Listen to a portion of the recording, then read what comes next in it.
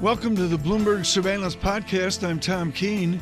Daily, we bring you insight from the best in economics, finance, investment, and international relations. Find Bloomberg Surveillance on Apple Podcasts, SoundCloud, Bloomberg.com, and of course, on the Bloomberg.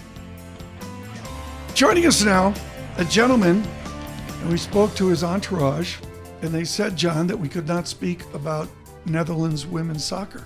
Why not? We just couldn't speak about it. Willem's a good sport. You know, He'll talk about that. He'll accept the loss. It was a loss. Willem Bouter with us, City Special Economic Advisor. Good Did morning you to watch? you, Willem. Yes. It's exciting to see the women finally really getting some serious traction.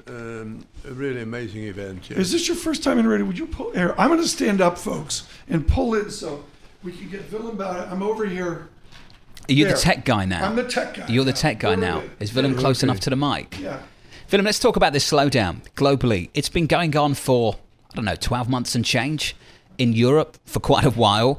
ECB President Mario Draghi said at the turn of the middle of last year that the slowdown would be temporary. It hasn't been. A number of months ago, Chairman Powell said that below target inflation was transient, that inflation would come back towards target over time as the year grew older. He's come round to a different point of view. What do you make of the change in tone of these central banks who thought what we're experiencing was temporary? Are they late to the party here?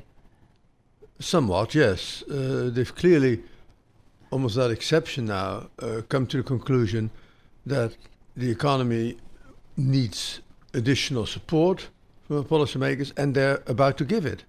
Both the ECB and the Fed will cut rates at the next time of asking. And I think this is born out of the conviction that without that, we are at material risk of a further slowdown or even a growth recession. Do you share that conviction? It's not a crazy view.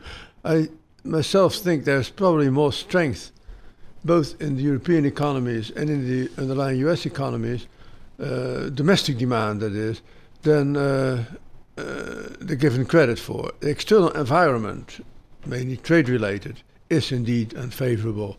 So if you wanted to hedge your bets, I think a sort of insurance-type preventive cut might make sense. The theory that underlies all this, you go over to Frankfurt, you walk in with your heritage of Cambridge and Yale and the rest of it, and there's a new president of the European Central Bank who leans over and charmingly says, Willem, what's our theory? What's the theory right now after 10 years of dealing with this financial crisis? Our theory is that we still have to clean up the banking system. Clear the banking system. Properly in Europe. Where did this come from? Why can't we do this like our forefathers did? I don't know what our forefathers did, but certainly our contemporaries have failed, in Europe especially, to clean up the banking system properly after the great financial crisis. It was done in the US to a much greater extent, but not in Europe. And we're paying the price for it, I think, because so much of financial intermediation goes through the banking system. So if that is still under a shadow, that makes natural recovery mechanisms less buoyant. Less Should any bank be buying corporate paper or even equity shares in a manipulative way to get to the next meeting? The Japanese have bought all sorts of stuff and brought it in within their quantitative plans. What's Europe going to buy, John?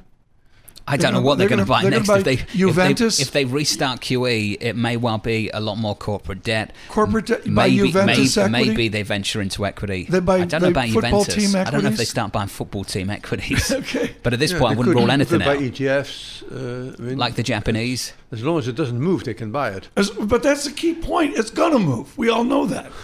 You said it precisely right. I think that was a joke, Tom. No, it's like Libra, LIBOR. Did you like my opening? You want to go there? I saw that. Libra. Let's call the whole thing off. Let's call the whole thing. I like a good sing song from you, Tom. That was beautiful. Francine Give us more, please. They put auto-tune on it, so I'd really You've got Willem nail Bouter it. next to you and you want to sing? No, but it's like Libra, LIBOR. We got all this newfangled stuff going on, and we can't clear our banking system, can we? Yeah, it seems a bit premature to start thinking of a completely new banking system, Libra-based, when we're still trying to clean up the mess with the old banking system. I mean, Facebook's making all the usual things, and I know crypto's being studied. I know, of course, Citigroup's looking at it. It just comes down to the idea of stability with money market funds. That was, in general, a successful experiment. Do you see any of this modern coinage being stable enough? I mean, we won't know, and it will undoubtedly be very heavily regulated if it ever gets off the ground completely. It will be treated as banking, and it will be regulated as banking, and it should be. So I view this not as something revolutionary. I view this as an incremental addition to financial intermediation. Willem Broderick, thank you so much. Thanks, Willem. Good to see you. To Citigroup.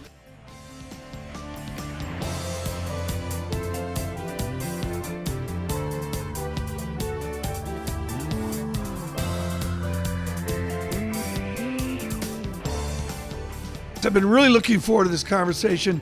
Jane Foley with Rabobank, piecing together what we glean from foreign exchange, looking at the other asset classes.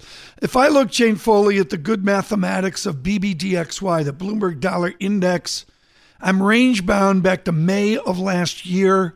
I'm certainly range bound back to October of last year. Which way do we break out of the range?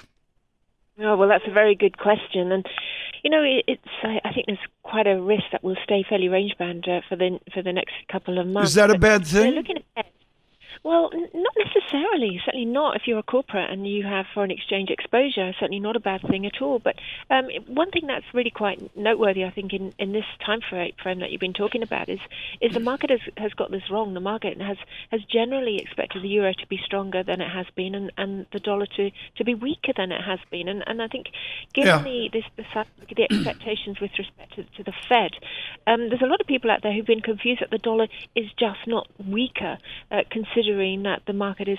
Oh, you've been right on that, haven't you?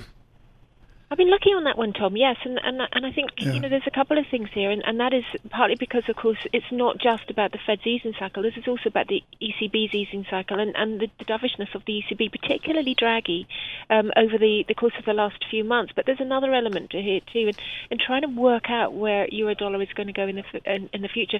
We can't isolate the outlook for the dollar, I don't think, from the picture for emerging markets, because if emerging markets are looking good, if people are moving into them, if there's confidence is high, the dollar is likely to soften. But actually, if the reverse is true, then the dollar could hold a little bit firmer, maybe than people are anticipating. Jane, there's just this view that it's inevitable that rate differentials between Europe and the United States will narrow, and it'll be in the euro's favour, and the dollar has to weaken because rate differentials have to reassert themselves.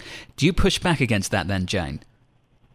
Well, again, yes or no. I mean, over in a 12-month view, we do think that the dollar will be weaker against the euro, but probably not as much as the market consensus. I think our 12-month view is 115. But I think in the shorter term, in the 1 to 3 month view, maybe the 6 month view, you've got to balance the argument against what is priced in. And I think right now the market might have priced in perhaps a risk of too much Fed easing in that sort of time horizon, 3 or 6 months, relative to the eurozone. We do think that the ECB could cut its discount rate in September. We do think that the ECB can maintain this very dovish rhetoric going forward. So again, it's not just what is going to happen, but what is going to happen compared with what is actually priced in right now. Got to explore the tail risk as well, Jane. Increasingly more and more conversations about the prospect of intervention here in the United States. Goldman Sachs saying it's a low but rising risk. How is Rabobank framing that right now, Jane?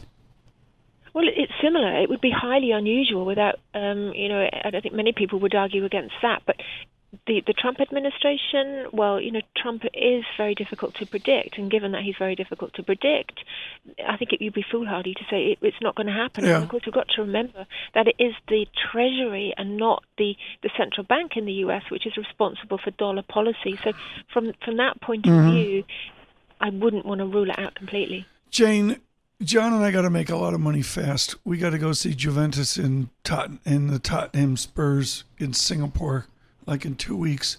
Where's a trade right now? I mean, you talked about corporate, Rabobank and representing corporations in the transactions. Where's the speculation right now in foreign exchange? Well, I think the speculation, again, is with emerging markets. Is the speculation that, there's going to be more trade negotiations, that's a good thing, and therefore we've got cheap money and the money moves into EM. And that's certainly a popular trade or a popular way of thinking right now. But there are lots of buts to that.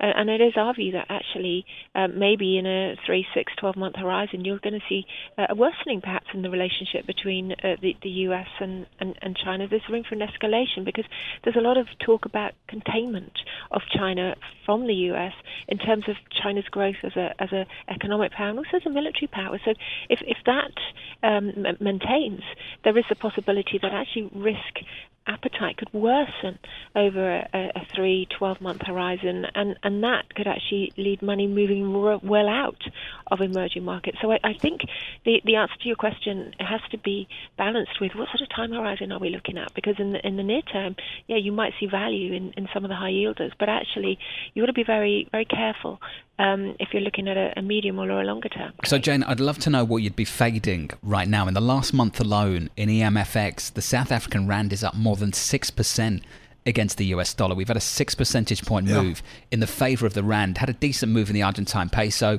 Brazilian currency as well, doing pretty decently over the last month too. If you had to fade something, Jane, right now, a move that you're uncomfortable with, which one is it? Well, the South African rand is there because it's got more liquidity than most emerging markets. So it's the obvious trade if you just want to get some exposure. So in a way, that one therefore could be quite vulnerable. But I think more than that, it's the Turkish lira.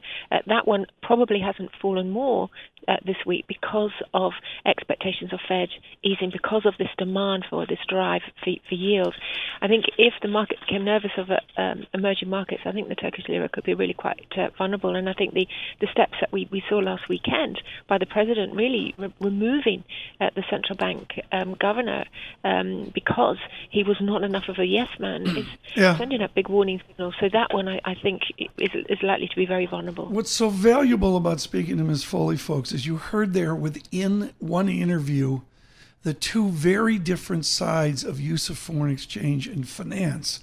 And that is where they represent corporations doing hedging and conservative transactions to protect revenue and profit, and then the speculation side at the back end of the interview. Jane Foley, thank you. Jane, thank you. That was just a huge clinic.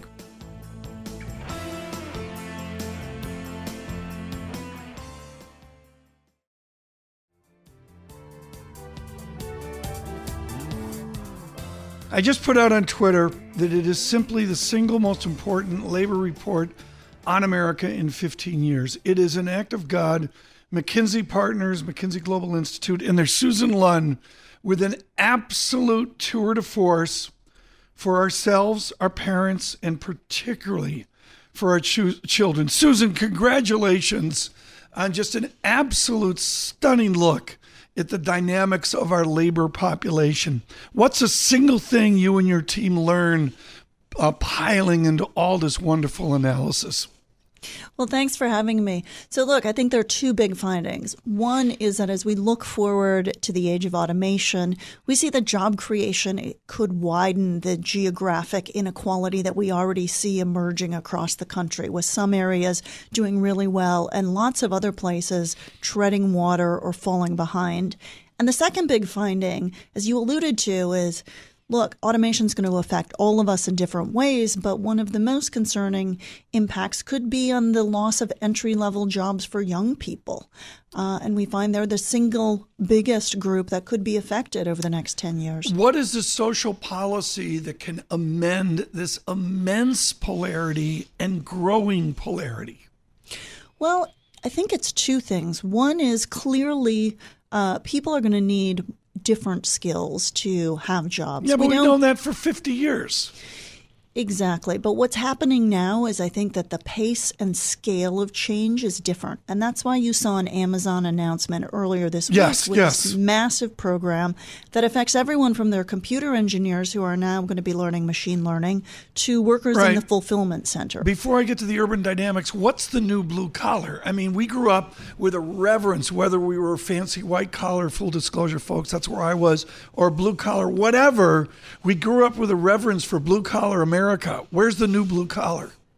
Well, it's going to be in different places. There are a lot of healthcare jobs that require some skills but are very accessible to all. There will still be jobs in manufacturing, but they are going to require a degree in mechatronics or being able to use the software that runs the robotics. There will be jobs in warehouses and Amazon fulfillment centers. There's going to be a lot of IT data analyst jobs. It's one of the career paths Amazon's trying to now create, taking people from their fulfillment warehouses into IT.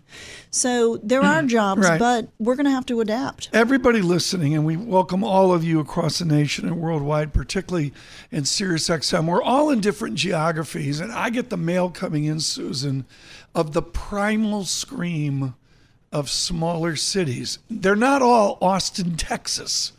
What do the geographies do that aren't Nashville, that aren't Austin, that aren't Portland, Oregon? What do they do?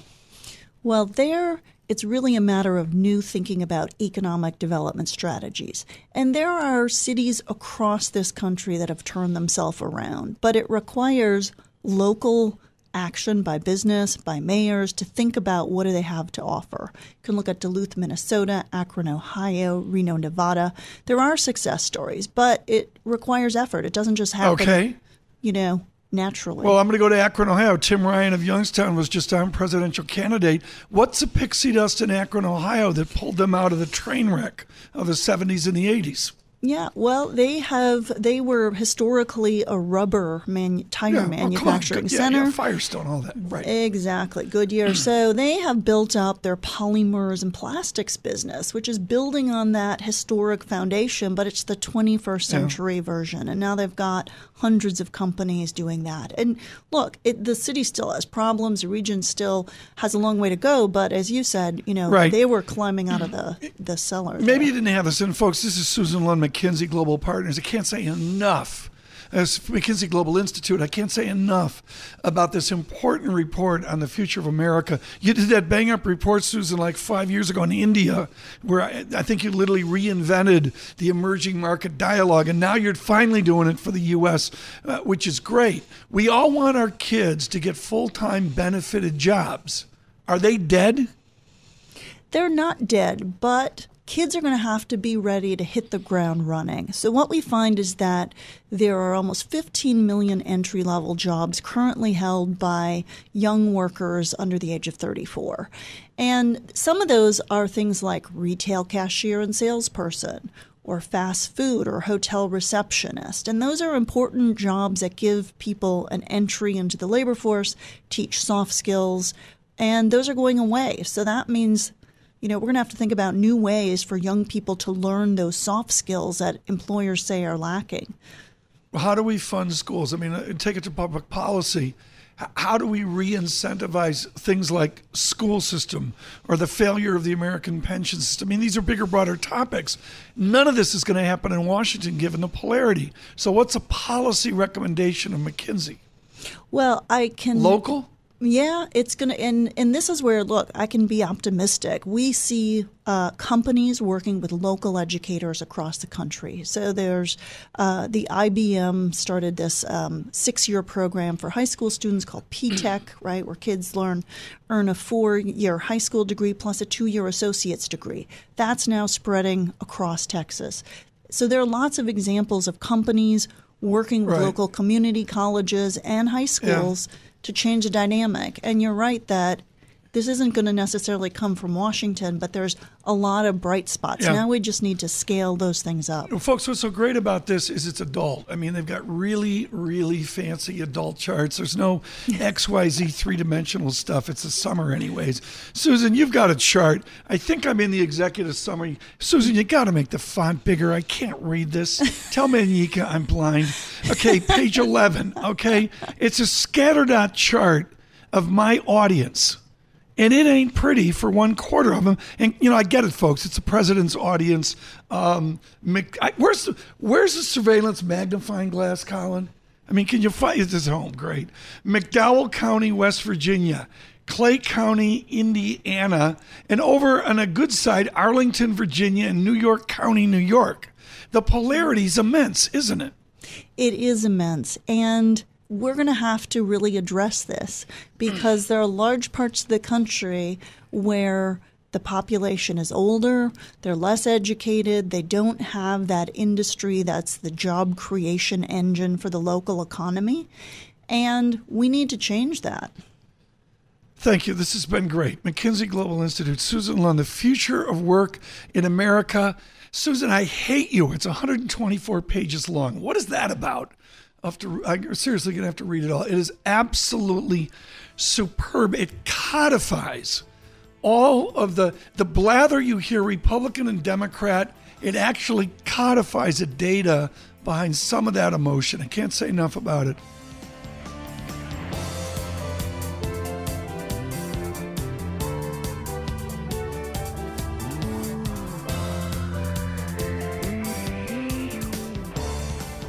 China very much in focus, not just because we are looking at the ongoing trade skirmish between the U.S. and China, but also we got trade data overnight, which showed that trade is slowing on both sides, that imports are slowing more than exports. Joining us now to talk about what that could mean for the GDP report we're going to get over the weekend is Kelsey Broderick. She's Eurasia Group China analyst. Kelsey, thank you so much for being with us. So let's start with that. What are you expecting for the GDP number that we're going to get over the weekend and what it might mean for China's growth?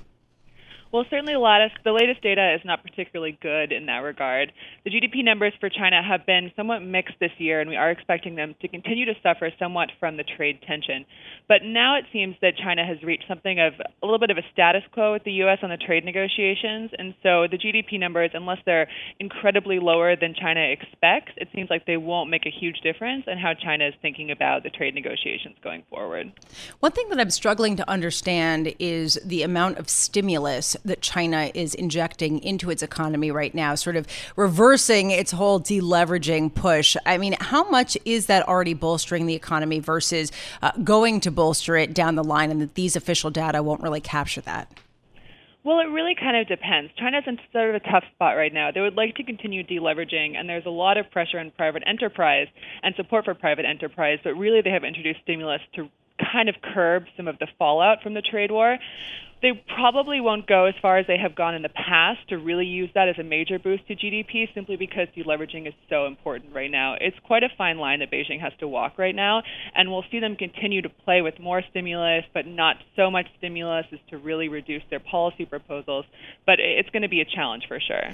So, Kelsey, here's what I'm really struggling with also. What does the U.S. want? I mean, honestly, especially at a time when we have now potential arms sales to Taiwan, we have saber rattling from President Trump on Twitter. What is the U.S. looking for at this point? The U.S. camp really is, you can kind of divide it into two. And you have the trade negotiators, you have Lighthizer, and what they really want is structural change, right? They want to address some of these long-standing issues with China's economy. That's slightly different from what Trump wants. And while Trump really supports his trade negotiators, he's very interested in things like agricultural purchases. And that's where this trade data is really important because you don't see China following through on this commitment to buy more ag after the G20. And that's what Trump cares about is these farmers. On geopolitical issues, those have been sort of floating around in the background somewhat, and with this new news that China is going to be sanctioning U.S. companies over the arms sale to Taiwan, that kind of brings some of these geopolitical issues into this trade realm in a way that's quite nervous for the U.S. Let's reframe it, Kelsey. The distance from Taiwan to China is a distance not to Philadelphia, but to go to the Seven Sisters, to Bryn Mawr or Swarthmore. I mean, like Taiwan and China, they're right next door. How next door are they this morning? I mean, after these announcements, what is the new tension there? Are we back to 50s and 60s tension?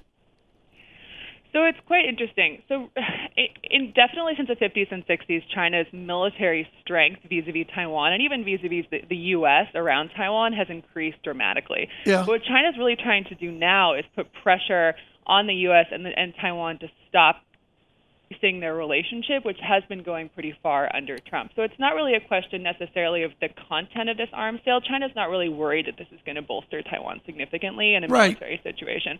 What it is here really is a warning, right? And so previously China has warned the U.S. over this. In 2010 and 2015, they threatened to sanction U.S. companies. They haven't gone through with it.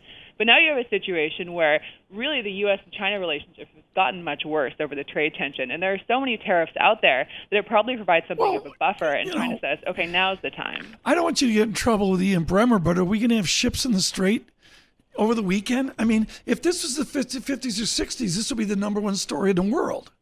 And my question, I guess, is it's not now, is it? Even though the Strait's still 110 miles wide.